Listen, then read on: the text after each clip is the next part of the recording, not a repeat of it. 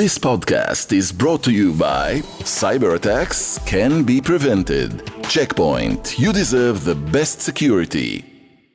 A military operation on the West Bank, midweek protests erupt on the streets of Tel Aviv, and a conversation with one of America's most seasoned observers of foreign affairs. It's unholy. I'm Jonathan Friedland of The Guardian in London. And I'm Yonit Levy of Channel 12 in Tel Aviv.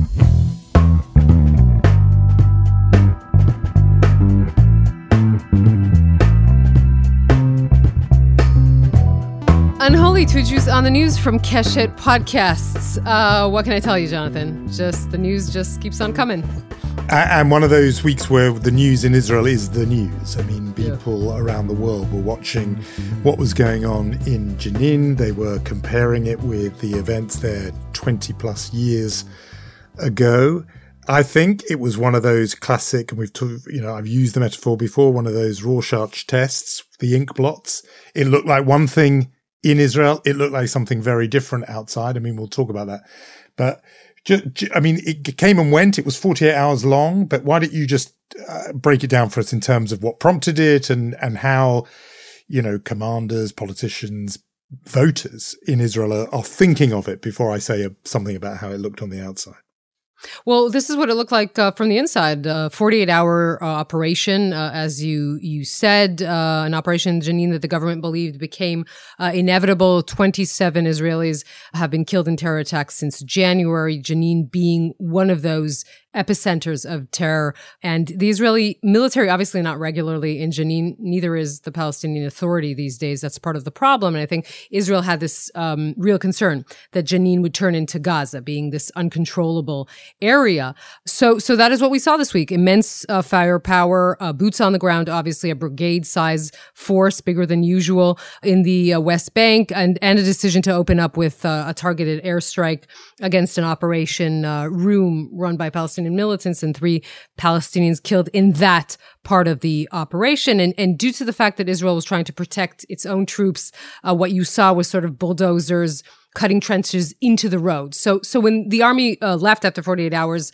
it left a whole lot of destruction. I assume we'll discuss that in your part of what it looked like from the outside. The first day did see a few clashes. The second day saw the guerrilla forces and the Palestinian militants essentially either leaving Jenin or hiding. So a lot less blowback for the IDF. One Israeli soldier killed, David Yuda Yitzchak, probably tragically due to friendly fire, and 12 Palestinian dead. The IDF saying these are all militants, all armed. The Palestinians yet not officially saying their response to that. Usually they're quicker in saying some of those were civilians, all of those were civilians. But in this case, as I said, the IDF is saying that they are all militants. Yes, Israel came in and out. I think that parts of the Israeli government expected a much larger scaled operation, but this was a 48-hour thing. During that, we should say that there was a terrorist attack in Tel Aviv, a car ramming into civilians standing by at a bus station with 9 Israelis injured, and the terrorist himself shot by an Israeli civilian.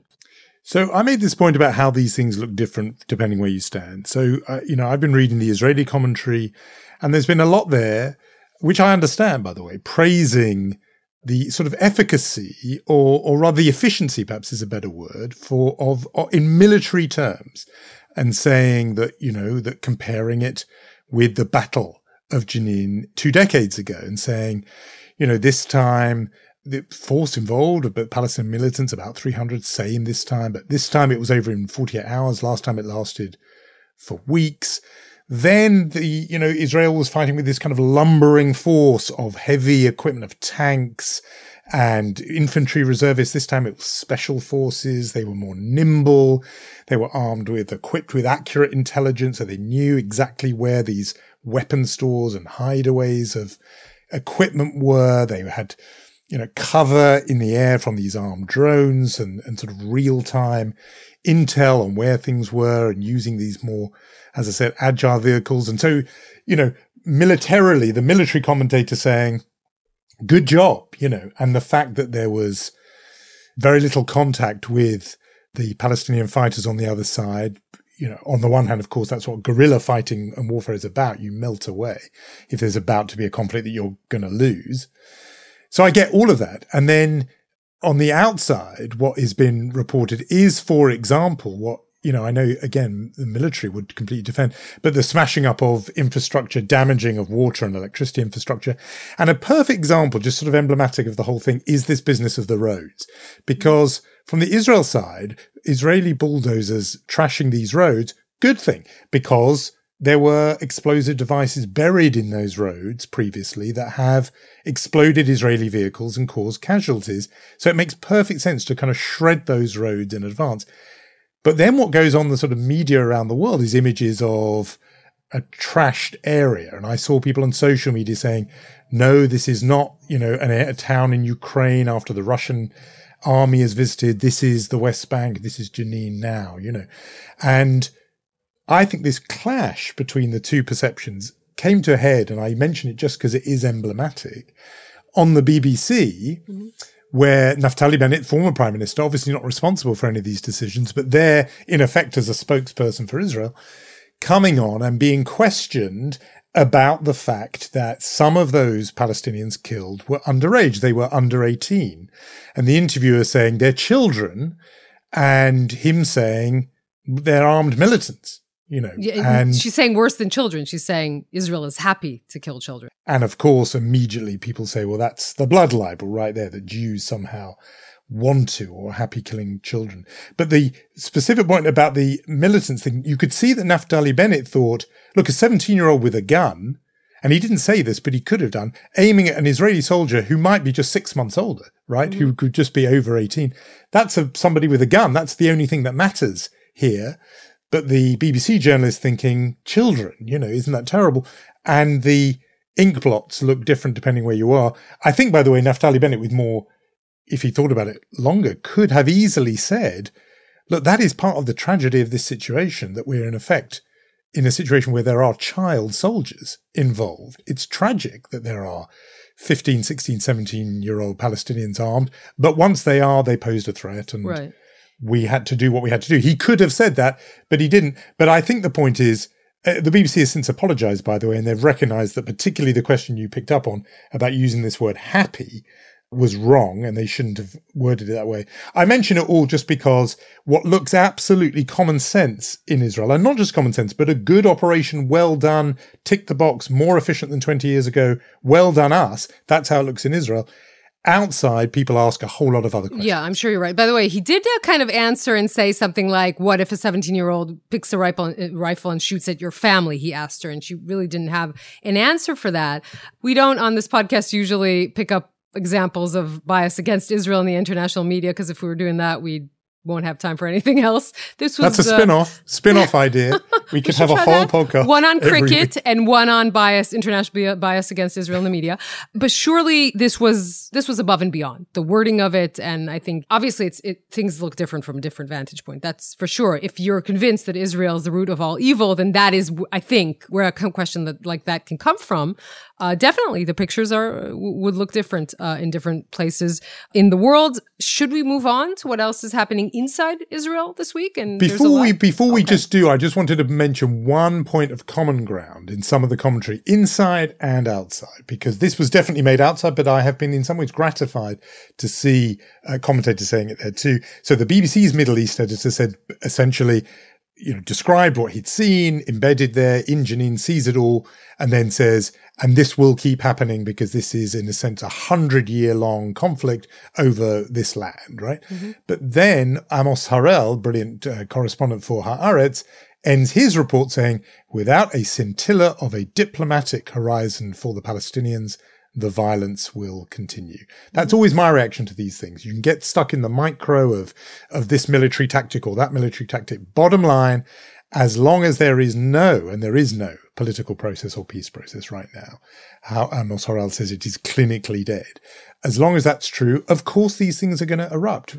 How exactly, where exactly, how long they'll last, we can debate. But this will keep going on until eventually the two sides do grasp this painful nettle and work out how they're going to live with each other. I think that some Israelis would point out to you, as you well know, that it was actually specifically during those processes of attempting to reach peace where the worst terror attacks happened, because it was the militants who tried to prevent this from happening. So that is absolutely maybe another point. No, there's people on both sides who always want to wreck these peace processes. And, with the assassination of Rabin on the one side and Intifada on the other, there are always people who think the biggest threat of the lot is the possibility of peace. But without a horizon, I think you and I will be back here talking about another battle, another military operation before too long.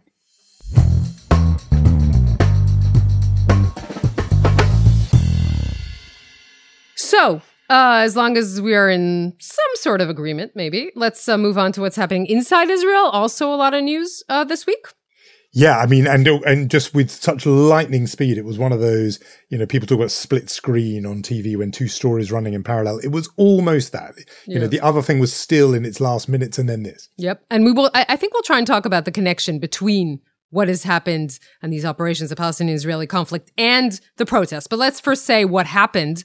And this was just yesterday, Wednesday night, protests erupted. And remember at the end of March, right, we talked about this a lot after Netanyahu decided to sack Defense Minister Gallant, who said that the military will fall apart if the judicial overhaul continues. Tens of thousands, even hundreds of thousands took to the streets then.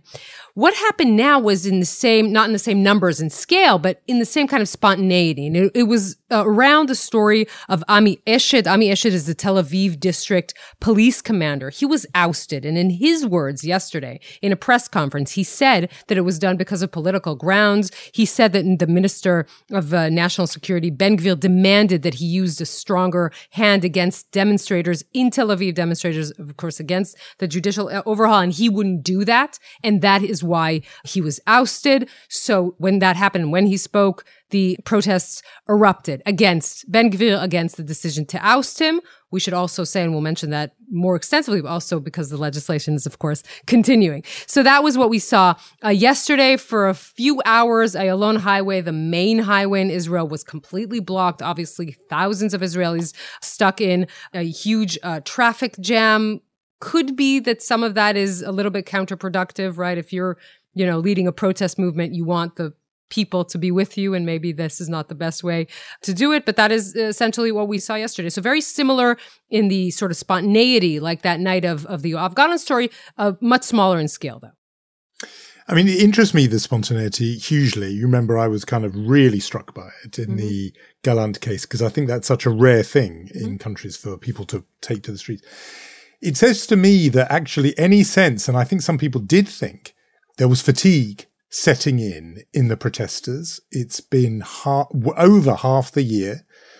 Now we count probably in months rather than weeks of continual Saturday night protests since January, 6 months worth.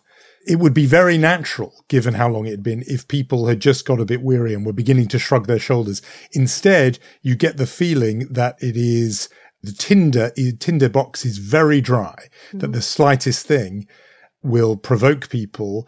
And in this case, I mean, a defense minister is one thing, a police chief for one city, I wouldn't have predicted that, that the ouster or the firing of that guy would do it. It says to me that people are on a high state of alert, that they're ready for the power grab by the government, and they are poised to oppose it the second it happens. Right. Look, we should say two things. First of all, you mentioned the specific story of this police commander in Tel Aviv. It's the prerogative of the minister, with agreement with a police commissioner. They can oust a commander in the police. Here, the feeling is that you have a minister of national security, highly controversial, a man who was convicted himself in the past. He wants the police to clamp down on protesters. They won't do it violently. And then he fires the person who doesn't want to do it violently or is too lenient. So that has its own, it resonates with the protesters for sure. Now, let's also say that the government is continuing with the legislation. There was a point in time where Benjamin Netanyahu could have, the king of kicking the can down the road, he could have delayed. The session of the Knesset ends at the end of July. He could have said, well, okay, let's wait a little bit. It's summer. It's high holidays. Let's return in November and see what happens. No, he made the decision to go through and to pass what will pass next week in first reading, the reasonableness clause. We talked about this, right? Which will essentially not prevent any minister or authoritative body in Israel to do something that the Supreme Court won't be able to say is extremely unreasonable. By the way, they could still say this about the decision to oust Ami Eshid. And that is going ahead. And and you said this, and I think we should reiterate, the sentiment in Israel is that of high volatility, of high tensions. You see a lot of vitriolic rhetoric between, a lot of hatred. What we saw yesterday in Tel Aviv, just small examples, right? Of a car, even though Ayalon was blocked, a car continued to drive, running over one of the protesters. He was injured a little bit, but still, that kind of story. You have protesters hitting a car with flags and scaring the children inside. You see this sentiment of people being very, very tense, emotions being very high. And that's very worrying, I think. Yeah, I mean, people watching think that the notion that you go from a 48-hour military confrontation in Jenin straight to Israelis attacking each other does make people begin to get anxious that is this a country that is just tearing itself apart? Even actually just the symbolism of that attack where a car continues driving, because of course that has sometimes been the attack from Palestinians on Jewish Israelis, and here it appears that it was one Jewish Israeli against another using a car as a weapon. I've said that both of these things look like tensions, but you've hinted that they are not, that you see the connection between the two. Well, yeah, I mean, it's so strange. We're talking about what is happening between Palestinians and Israelis, what is happening between Israelis and themselves. And obviously these things are connected in all sorts of ways, because look at someone like Bezalel Smotrich, right? I mean, who his dream is a dream of annexation, of expansion, of building as many settlements as you can. By the way, under this government, he also has the authority to do that. It is not a coincidence that he is someone that is such a big supporter of the judicial overhaul, because the High Court of Justice, the Supreme Court, they're bothering him. They are not allowing him to continue with his dream to, confiscate private Palestinian land, for example. And he thinks they're bothering him in doing what he thinks that the IDF should be doing in the territories. That on the one hand. On the other hand, look at what is happening to the protest movement, who at the beginning of this, just talked about democracy and didn't want to talk about anything else, any other problem in Israel. No, let's just talk about democracy. Let's just talk about what happens inside the Green Line. You see a little bit of the situation around us sort of trickling in. You hear more and more people saying, especially the reservists saying, if this is your plan for the future of Israel, right, Bezalel Smotrich and his friends at Religious Zionism, we're not going to be a part of that plan. And they don't only mean the fight for democracy. They mean the sort of overhaul conversation about the future of Israel and the future of the Israeli-Palestinian conflict. I'm heartened to hear you say that, because I think people need to make that connection. And it's interesting because these things move forward. You take one step forward, but there's also one step back, because there were also scenes from the protests of, and I think it was a group of veterans attacking the left bloc at the protests, whose slogan is "No democracy with occupation." They have been present as a sort of bloc within the protests every week, often quite marginalized for pushing this message. And I think, it got to fisticuffs with a group of army veterans just the other day. Yeah. And yet what you're saying there is that actually some veterans are beginning, as I would put it, to join the dots and to see the connection between these two issues, that they are not hermetically sealed from each other. Right. And I don't think it's a coincidence that the first letter of the Air Force reservists came a week after what we saw in Hawara. I do think that there was a conscious attempt not to tie both of these stories so as to make the fight for democracy a more, an ever-expanding one, a larger umbrella that can include even people from the Likud who are, dissatisfied with what Netanyahu is doing. So I think it's still going to stay apart, but it's very hard even for reality to keep those two apart. Yeah, and you mentioned Hawara. Of course, that was the attack on a Palestinian community by West Bank settlers that was denounced by the IDF commander on the ground as a pogrom. A milestone that just pops into my mind that was passed this week was a hostage crisis resolution of, namely, the famous hostage crisis in Entebbe and the raid, and a different kind of hostage situation. We should just register and record this making the news. Yep. In a normal news week, it might have been the big story. Actually, we opened the newscast with this yesterday, even on a very, very big news week. The Israeli government officially saying a story that has been clandestine for a few months, that an Israeli woman, a scholar named Elizabeth Surkov, who holds an Israeli-Russian citizenship, was kidnapped by a Shiite militia in Iraq and has been held there for a few months. For all Israel knows, she is alive. She's a scholar. She went there to speak on the ground with people. She deals with issues around Syria and the Middle East and Iraq. And Israel essentially putting this out in the open now for two reasons. A, because keeping it clandestine hadn't helped in try and rescue her. And essentially to say, A, the Iraqi government is responsible for her. And B, anyone who can help us needs to do that because we need to help her out. So all of this is just testament and proof that the world of foreign affairs journalism never stops. It is a relentless cycle with news happening all the time in all corners of the globe. And nobody knows that really better or more close up than our special guest for this week. Margaret Brennan is the moderator of Face the Nation and chief foreign affairs correspondent for CBS. Face the Nation with Margaret Brennan is the #1 Sunday morning show in its category. She was the network's senior White House correspondent covering national security and foreign policy. She won an Emmy Award for Outstanding News Special for her coverage of the Parkland High School shooting. And she recently traveled to China with Secretary Blinken. And can I say, as someone who's been following her career from Tel Aviv, she is downright marvelous. So, Margaret, we are so pleased and happy to talk to you today on Unholy. Oh, thanks so much for having me. There's so much to go through, but I think the one thing that from the Israeli side must be asked is when will Prime Minister Netanyahu eventually, at any point, be invited to the White House?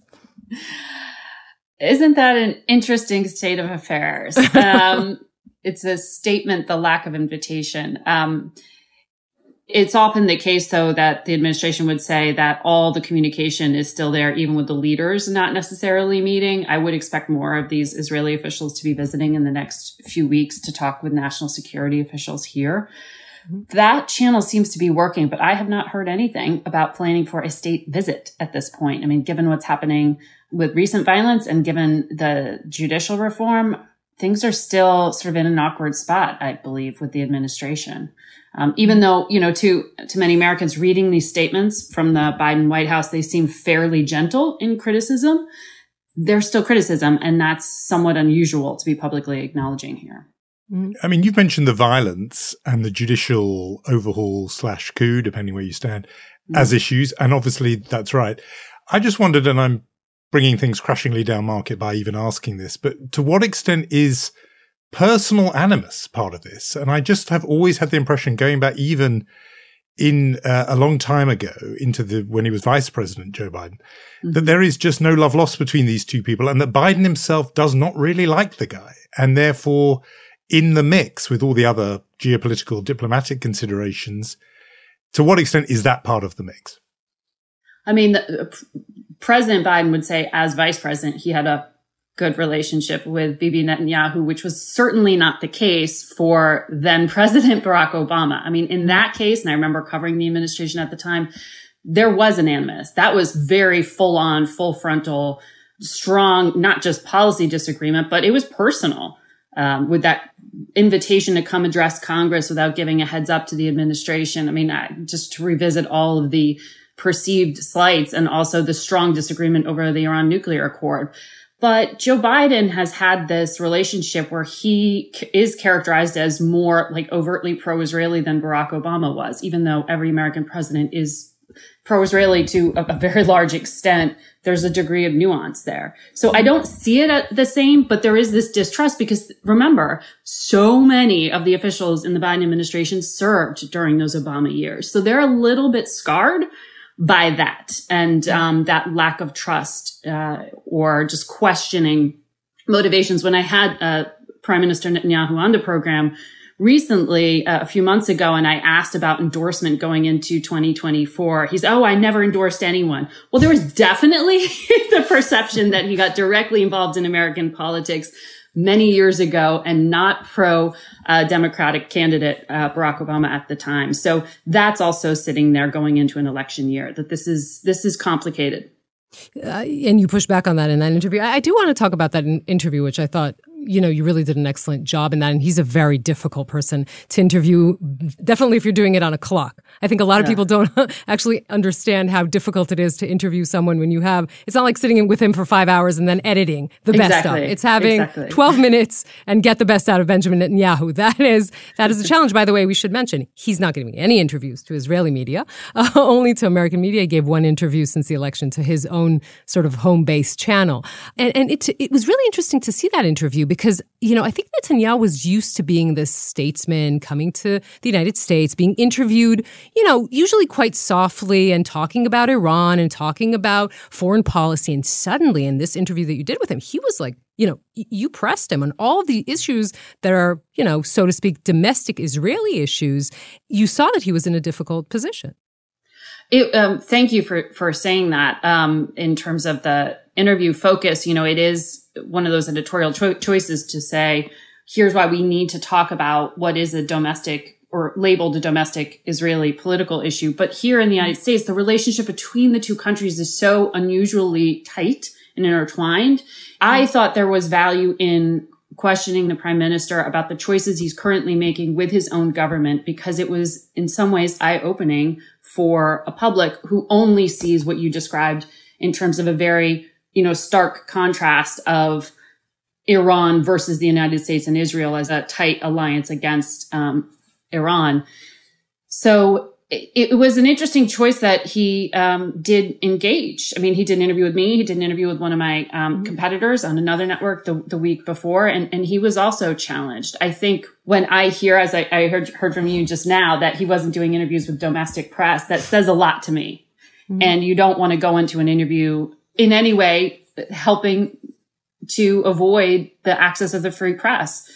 And so I was very focused on making sure that we just got through some of the facts of where we are with the judicial reform and also some of the choices in terms of cabinet members and the like that the prime minister is making.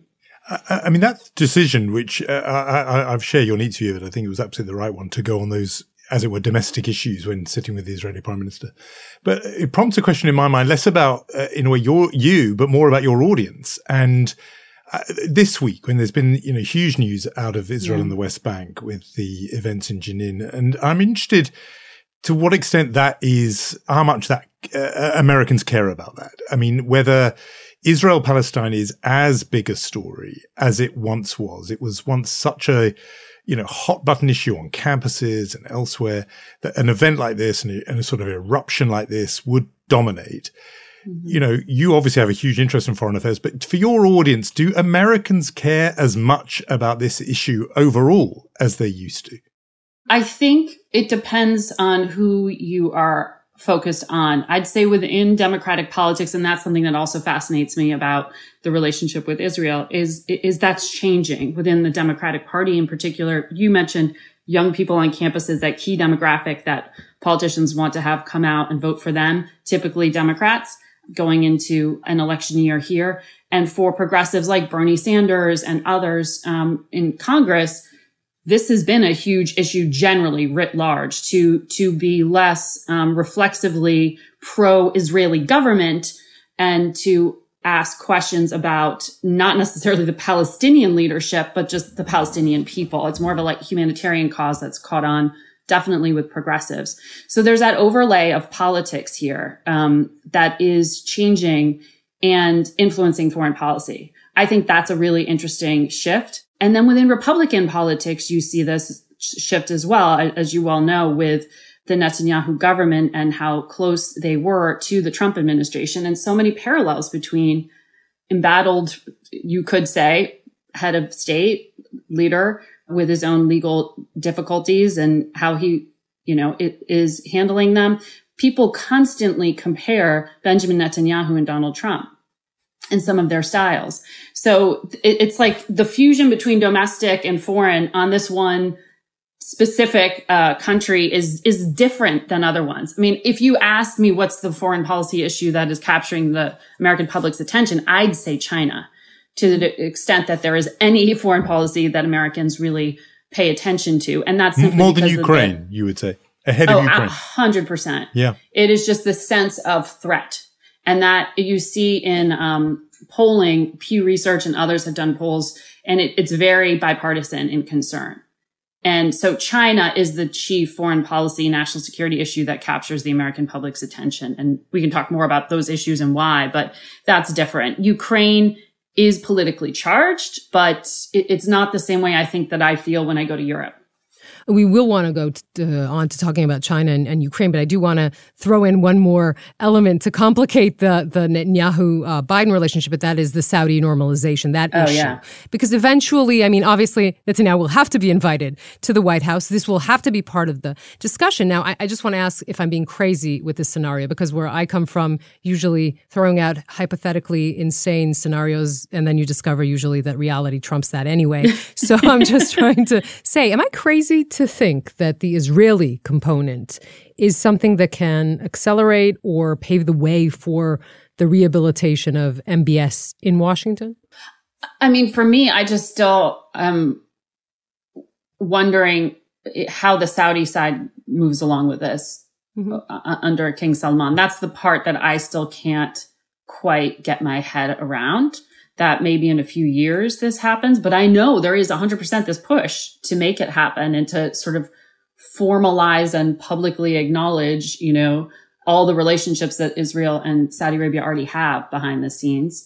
I don't see it necessarily happening in the immediate term, but maybe there's reporting that I'm not aware of. When you say the push, do you sense that from the White House? Are they keen to have this and keen to have it in the next 18 months so it is a foreign policy achievement with a capital F, capital B, capital A that they can boast of as a kind of trophy for the re-election campaign? Or again, do Middle East breakthroughs of that kind not really cut through anymore politically, domestically?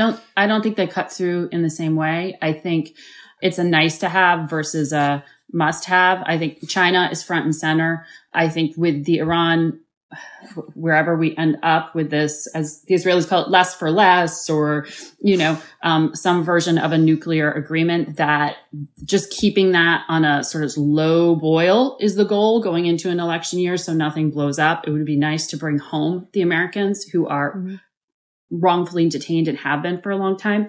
That's one of the Middle East issues, but really it's focusing on China. That's the first focus for the administration and Ukraine. I mean, we're going into this NATO meeting in Vilnius, the 11th and 12th, that President Biden is headed to. Keeping that moving forward and trying to convince the Republican Party that they need to go ahead with additional funding for Ukraine in the fall. I mean, here in this country, we're about to face a potential really difficult political showdown once again over funding and appropriations in the fall. And, the Republican leaders are in a different place. In the Senate, you have Mitch McConnell wanting to move ahead with more funding for Ukraine. You have Kevin McCarthy, the House Speaker, here saying he doesn't necessarily want to go ahead with that. So that's one of the more immediate political issues here. So let's talk about China. And you were just there with Secretary Blinken. You also interviewed former Vice President Pence, who called Xi Jinping a dictator. He actually kind of agreed with Biden, who said that too. I think it was Trump who said that Xi was brilliant. Let's talk about what you're saying, that this threats that Americans feel and what you think the Chinese are trying to achieve. I mean, we see Xi meeting with Modi and with Putin and inviting Netanyahu and Abu Mazen and, of course, Blinken. Right. What does China want, and what does the United States want? Well, and we have Treasury Secretary Yellen just flying out today to go in for meetings with Chinese officials. So that calling Xi Jinping a dictator, whether factual or not, certainly not the kind of carefully chosen words diplomats would like to have as they try to put up these guardrails. It didn't disrupt that visit. They're still going ahead. But I think it brings it back to just how complicated this one challenge is with China, because you cannot separate our economies right now. They are so incredibly intertwined. And so this great power competition, no matter how dicey it gets militarily or politically, you still have that difficulty of how do you really go head to head with someone when you're wrapped around each other financially and economically? And certainly when I was in Beijing, we heard so much about the Chinese interest in opening their doors again to American business in a real big way, because there is concern about an economic slowdown in China. And this is the world's second largest economy. That has implications for everyone. So keeping the economic ties there and stable is a top priority. But for the administration, they also have to walk this line where we're going into an election year and everyone's going to out-hawk each other on the right side, all the Republican primary competitions. It's how tough can you be on China? And for President Biden, he's actually got the job and he's got to keep it from veering into head-to-head while also appearing tough. And it's interesting that even though, and I tend to disagree because I see how national security is intertwined in everything, but, your average Politico would tell you foreign policy, national security doesn't matter in American elections until it does, right? Until something happens immediately beforehand.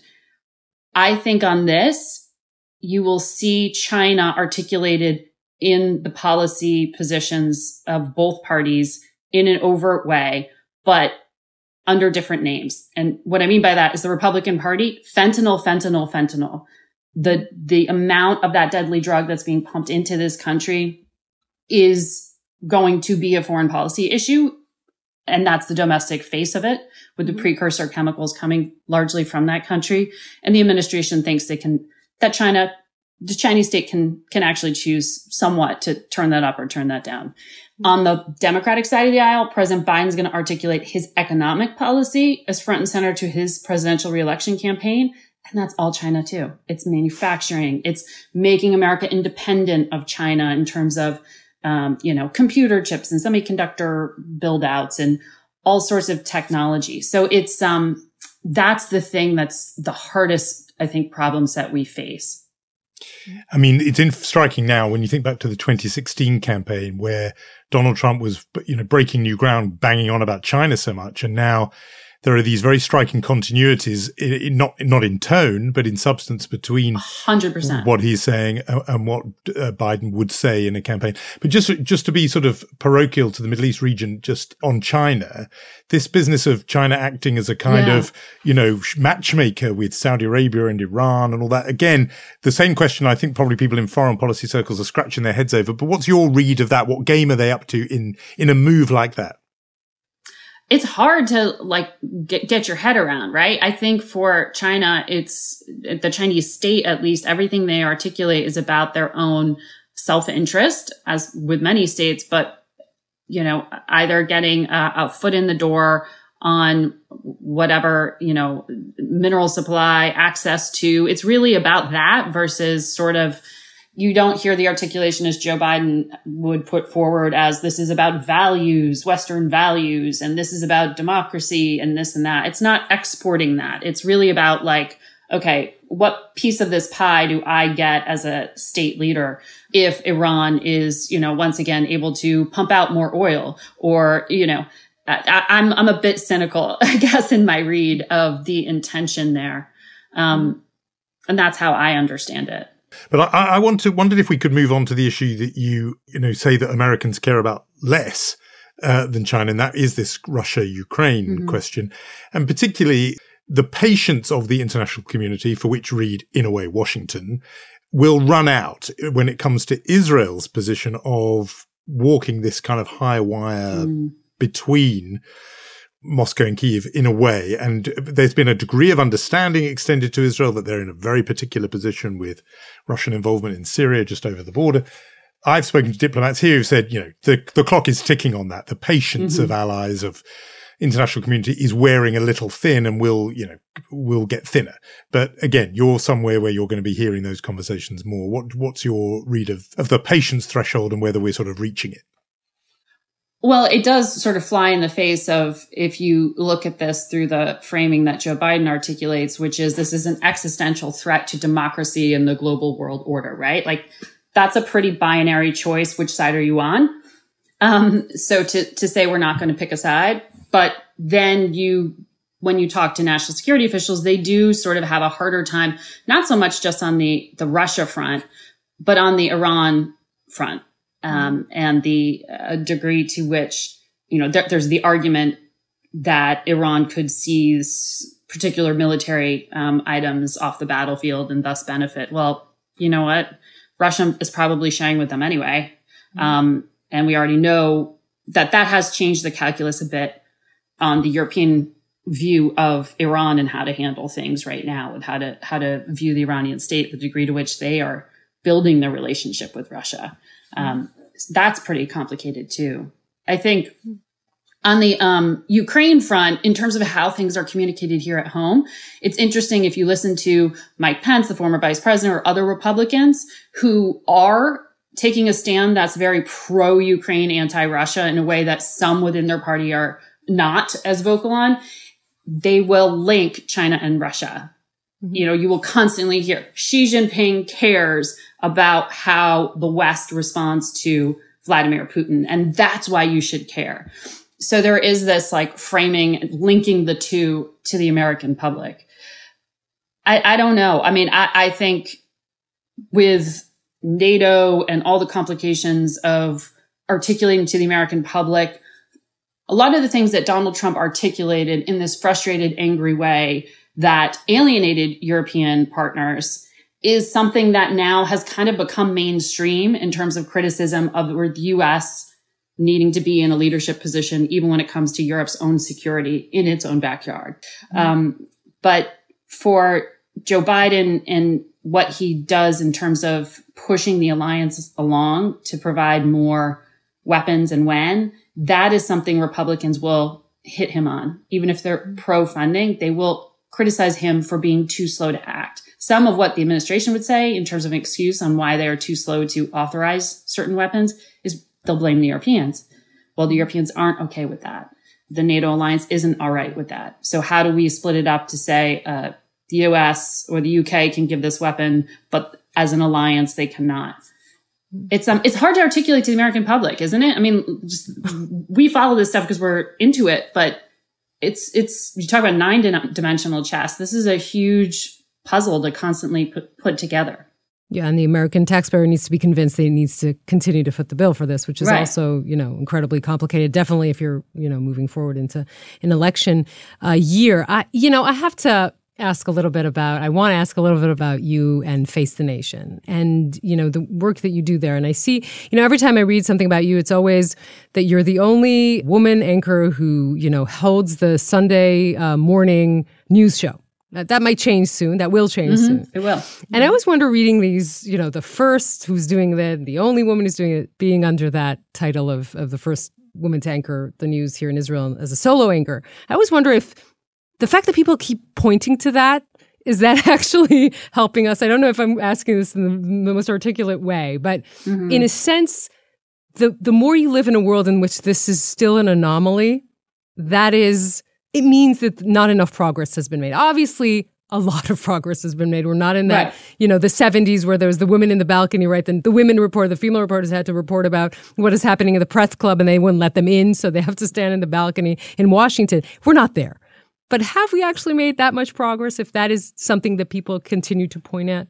It's a good question. It's something that when I first took this moderator job, I was very uncomfortable when people were talking about my gender, or the only, Sunday show host at that point who was female. And because I knew at the end of the day, I would be judged on my performance and my ratings. I would have the same sort of harsh judgment there, but that there were things I couldn't control for in terms of how people perceived me based on my gender, she interrupted, or, she was too aggressive, or, she was this, or even just being pregnant. I went through 2 pregnancies on television, and this sort of old school thinking of is it going to alienate certain people? Watch me get pregnant and have a child on, over the course of my pregnancy and then come back. Those things, you can't solve for somebody else's issue, but you do have to kind of acknowledge that is there, that who you are and what you look like and how you behave is affected by that person's preconceived notions. So I just kind of walked into it saying, I don't want to talk about that so much. I'm just going to focus on my work and just be incredibly prepared for each interview, and felt like I had to, be over prepared, frankly, for each interview. And I think it has paid off. I also think that once I became a mother through my 2 pregnancies, I realized that I should talk about it more, because it means something to other people who are watching me, younger women in the workforce, but also that it's incredible all the juggling people do. And like, why are we trying to make it seem like it's perfect or we have it, figured out? And to acknowledge that and to talk about it more, I think is important. So that's a like complex way to answer your question. But I think it's great that, my, soon to be competitor on NBC will be a woman. Kristen Welker is a friend of mine from covering the White House. I think she's a great person and I think she'll do a great job. And I like that, over on Fox and on CNN, they often have women in this role. Shannon Bream just took the reins after Chris Wallace left. And at ABC, Martha Raddatz often fills in. So I think that's awesome. And I think if we weren't performing well, we'd quickly be removed from these jobs. So I think there is progress in that way. And yeah, I'm a little bit more comfortable talking about it. It's interesting. Yeah, sorry. Sorry, no, you go first, Yoni. No, it's interesting you say that you feel the need to talk about that because it's important for others to listen to that, to hear it. Well, I just felt like I didn't have anyone to talk to about it, in terms of other people who it's a pretty small circle. I did have my colleague, Nora O'Donnell, who is the only female anchor of the evening news. And, she would openly talk about coming back early from maternity leave and how she handled it when she was at another network. And, you hear these things and you go, oh, okay. So maybe we should talk about it more. And I saw some of my correspondent colleagues who just happened to be, having children around the same time. And to have someone turn around and be like, hey, FYI, did you know that you can ship breast milk? And it remains frozen. And there's a company that does that. And by the way, the corporation will help you do that because I just figured that out and I had no idea until I started asking these questions. These things that are like, FYI, I figured out this part of this very complicated calculation of, how do you come back early from maternity leave, do interviews. I remember I was doing an interview with Donald Trump when he was president during the Super Bowl. And I was trying to figure that out. How do I leave my 4-month-old baby to go do a show remote while also making sure that he has the food that we have made a decision because it's the best thing for him? How do you do it all? You just juggle all the time. And so I just found that it was helpful to be able sometimes to turn to someone and be like, hey, like I'm totally working nonstop and it's not perfect. And by the way, I only look like that on Sundays because there's like a hair and makeup artist that makes me look put together. I'm sure in that situation, though, Donald Trump was super sensitive and understanding of the whole situation and the gender dynamics at work there. So at least you had that. I mean, as you said, it's a very small group, and I feel we have 2 charter members of this very small group of people in this conversation. I wanted to ask you just one last thing it's about your job too, but in a different way, which is just a difficulty that I found myself thinking about a lot, which is about one issue which I just think we all struggle to get anybody interested in, and yet maybe the most important thing of the lot. There's a new book out now called The Heat Will Kill You First about climate change. And one of the points about it is it's so difficult to just, get people, journalists engaged, but audiences engaged. He has this fantastic observation, the author, about the word hot. He said the trouble is it has too many positive connotations, sexy, winning, in demand. So people aren't frightened of heating. And then you say global warming, and he says that sounds gentle and soothing, as if the most notable impact of burning fossil fuels will be better beach weather. I mean, I'm asking you this just because I don't know the answer to it and I wrestle with it myself, but I'm thinking that there you have a tougher job still because you're speaking to a mass network TV audience, not, a newspaper with a particular kind of political leaning like my one.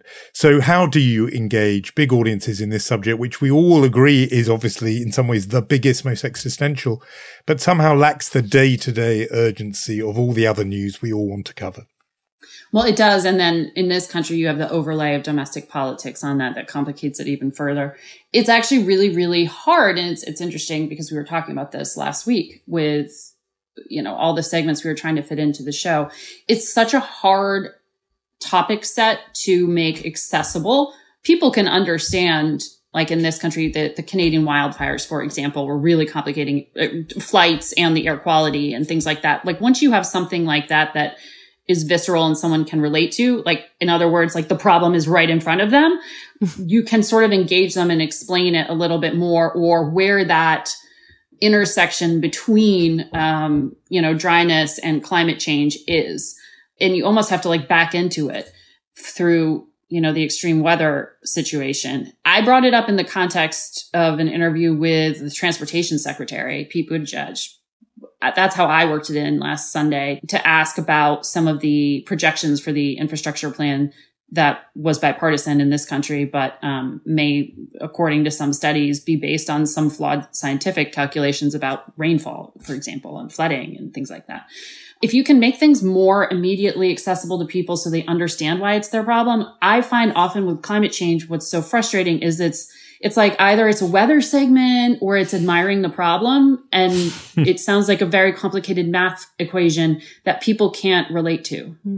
Yeah. I remember covering when John Kerry was, for the Obama administration, Secretary of State and negotiating the Paris Climate Accord. At that time, getting it on air at all was so complicated. And then during the Trump administration, ironically, it became this huge front page story because the president was exiting it. And all of a sudden people wanted to talk about this deal that no one wanted to talk about when it was negotiated because of the politics.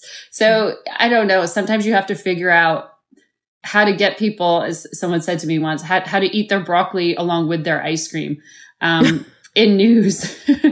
And I feel like this is one of those topics. It's really hard.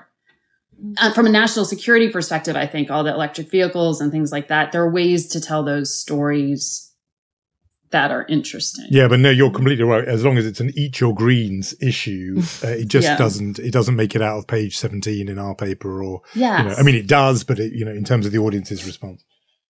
Yeah, we can talk forever, and I really would like to, but I think we're winding up the conversation, and I kind of want to ask you. We talked a lot about foreign policy. We're looking into the future, and not the very distant future, in the American presidential election. We kind of, it feels to me, at least here in Israel, everyone's sort of saying it's going to be a rematch. It's going to be the Biden-Trump rematch. Do you still think that's what we're going to see? I'm meaning this in both ends of that question. The Trump and the Biden, this is what we're going to, obviously Biden's the nominee, et cetera, but is that what we're going to be seeing? This is like the topic A at all cocktail parties in Washington, I have to tell you, of how does this play out? And I think anyone who tells you with 100% certainty that they know is spinning you. I think the president is the nominee, barring something that happens that we, can't forecast at this time, or there's a health-related issue, which, given his age, that is a front and center thing on minds on both sides of the aisle, and will be weaponized against him, of course. On the Republican side of the ledger, it's the wider this field gets, the more complicated it will become to potentially have an alternative to the 45th president of the United States who wants to run again, Donald Trump. There are a lot of things to parse here in terms of the dynamics. It's really about the primary system in this country and how it functions. That the Republicans right now are not running to win over the American public. They are only running to win that piece of the Republican voter that shows up bothers to show up at a primary. In most polls, Donald Trump comes out as the leading candidate. There's a very long period of time between now and then. In terms of his legal challenges, which are many, none of that will prevent him from running. There could be who knows how it plays out, decision in the January 6th portion of the federal investigation into the president that could happen closer to the election. And that proximity can be a complicating factor. Or does the federal government not move forward with charges? And then what does that say? Does that get interpreted or twisted as somehow like a clean bill of health, right? Versus just something that couldn't be prosecuted under the United States federal law. So it's really unclear. And it's also unclear to me for those Republicans that I talk to who want to find an alternative to Donald Trump, and say, well, the party will unify and do what the Democrats did in 2020, which was as soon as there's even one person breaking forward, and back then it was Joe Biden in South Carolina, that suddenly everyone else collapses and falls in line. There is an argument to be made that Republicans will do that. But then what does Donald Trump do? He won't do that. Right. So he's not a falling in line kind of guy, I don't think. Exactly. So how does that play out for that portion of the electorate that he has such a strong hold on? I don't know.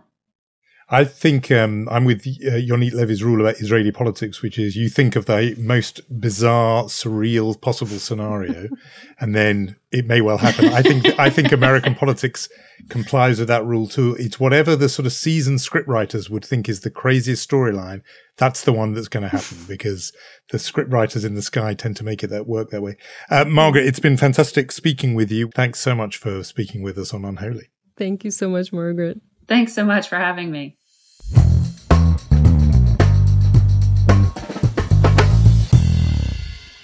A great pleasure to speak to Margaret Brennan. As she says, she's there in Washington where topic A is who is going to be the next president of the United States. But she is one of those, and they're not many actually, journalists in Washington who always keeps that global perspective, who isn't just narrowly insular in her perspective on the United States, instead is watching America's relationship with the entire world, including the Middle East. Yeah, and I found what she said about China fascinating, especially the fact that the Americans find this the number one topic. But again, everything that she said about, Netanyahu and Biden and all the rest, I thought was really fascinating. I'm glad we did this. We should move on to other news. We should hand out some awards. Why don't we begin with our Chutzpah Awards, crowded field, as so often. I thought we would give an honourable mention. A strong nomination comes in from Stockholm, Sweden, where police have received a request from an individual wants to burn a Torah, the 5 books of Moses, in front of the Israeli embassy, following the burning of a Quran outside a mosque in Stockholm. The police force have said that, they had got a man in his 30s, had asked to burn the Jewish and Christian holy books as a symbolic gathering for the sake of freedom of speech. Well, I don't think our listeners need to be told that suggesting burning Judaism's most sacred text outside the Israeli embassy ticks a whole number of bigoted and problematic boxes. So a very strong contender from our man in his 30s in Sweden, as yet unnamed. But I think the winner will probably have to go to Christie's auction house, which drew controversy, is the nice way of putting it, recently for a sale which went north of $200 million worth of jewels that belonged to Heidi Horten, who was widow of the billionaire Helmut Horten, who made his money in taking over former Jewish businesses during the last war. In other words, Jewish businesses under duress having to sell up. And we know that was a very big part of the Nazis' war against the Jews. This man made a fortune from it, enough to amass an extraordinary collection of jewels, which Christie's were happy to sell. They were going to do a joint event with the Tel Aviv Museum of Art, and the Tel Aviv Museum has now dropped out of that event in protest at Christie's sale of millions of dollars worth of jewels acquired from Jews under duress. So a bit of a chutzpah reward to the auction house for perhaps not making that decision slightly earlier and without pressure from the Tel Aviv Museum. This somehow brings me to think, do you think we can auction off a chutzpah award? I don't know. We could think about that. That could be a sideline, couldn't it? Yeah. Should we? But probably not Christie's after this one. Maybe not. Unless we ask Christie's to sponsor. Maybe not. Okay, so I am doing the Mensch, which is a strange position for me. So I'll try. I'll audition to do the Mensch Award. You longtime listeners will know I usually we do it the other way around. But we're giving the Mensch Award to the Belz Hasidic sect. We like talking about the Haredi community here on Unholy. We find it fascinating. And this story comes from Haaretz. We should say that the Belz sect is Israel's second largest Haredi sect, and it started teaching boys about sexual abuse awareness. So teaching essentially students the risk of overstepping boundaries, and obviously also telling them how the risk of being harmed, how to prevent this in time. This is always a very sensitive issue for the ultra-Orthodox community, but there has been a change over recent years and a greater openness to this and to teach young children about this. We think it's very important. So we think that the Mensch Award, I mean, you don't have to join in, but I think that this is very, very important. Also, can we give another Mensch Award? Can we do a dual Mensch this week? A duo Mensch? The committee is open to such a proposal. Let's hear that. Okay, so let me try, because I think that the Israel soccer team for under 21 deserve the Mensch Award for a great performance. We did lose to England. I'm looking at you at the semifinals. You were playing better. We actually wanted to do a live tweeting. Jonathan's a live tweet fanatic. He wanted to do a live tweeting of him and me watching the game, but it was during a news broadcast, so we couldn't do it.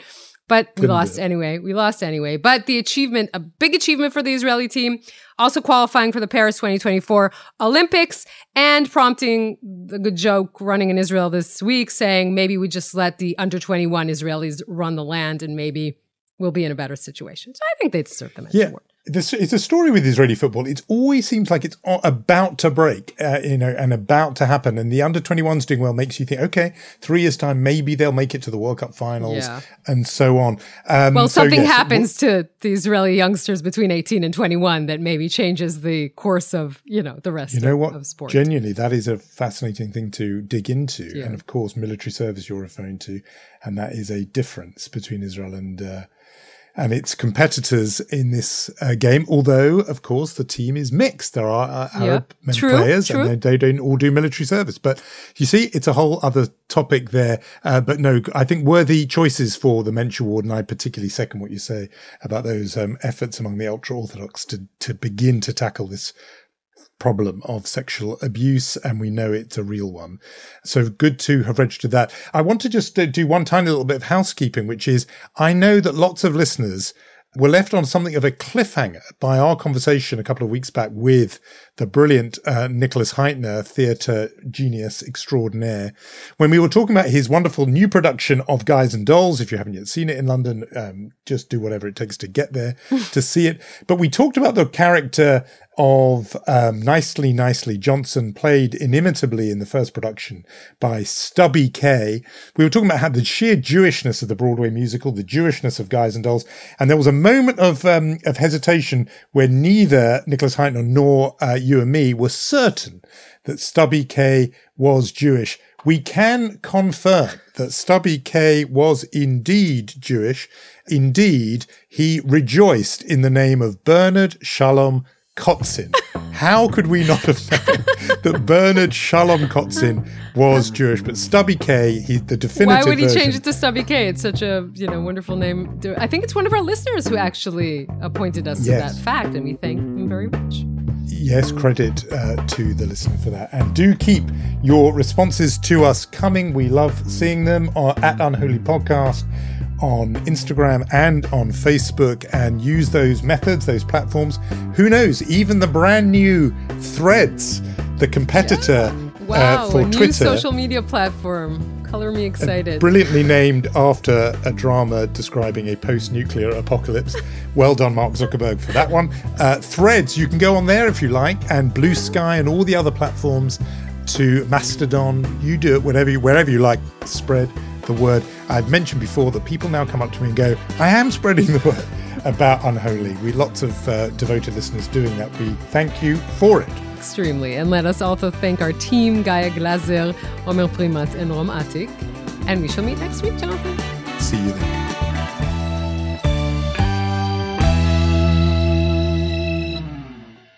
This podcast is brought to you by Cyber attacks can be prevented. Checkpoint. You deserve the best security.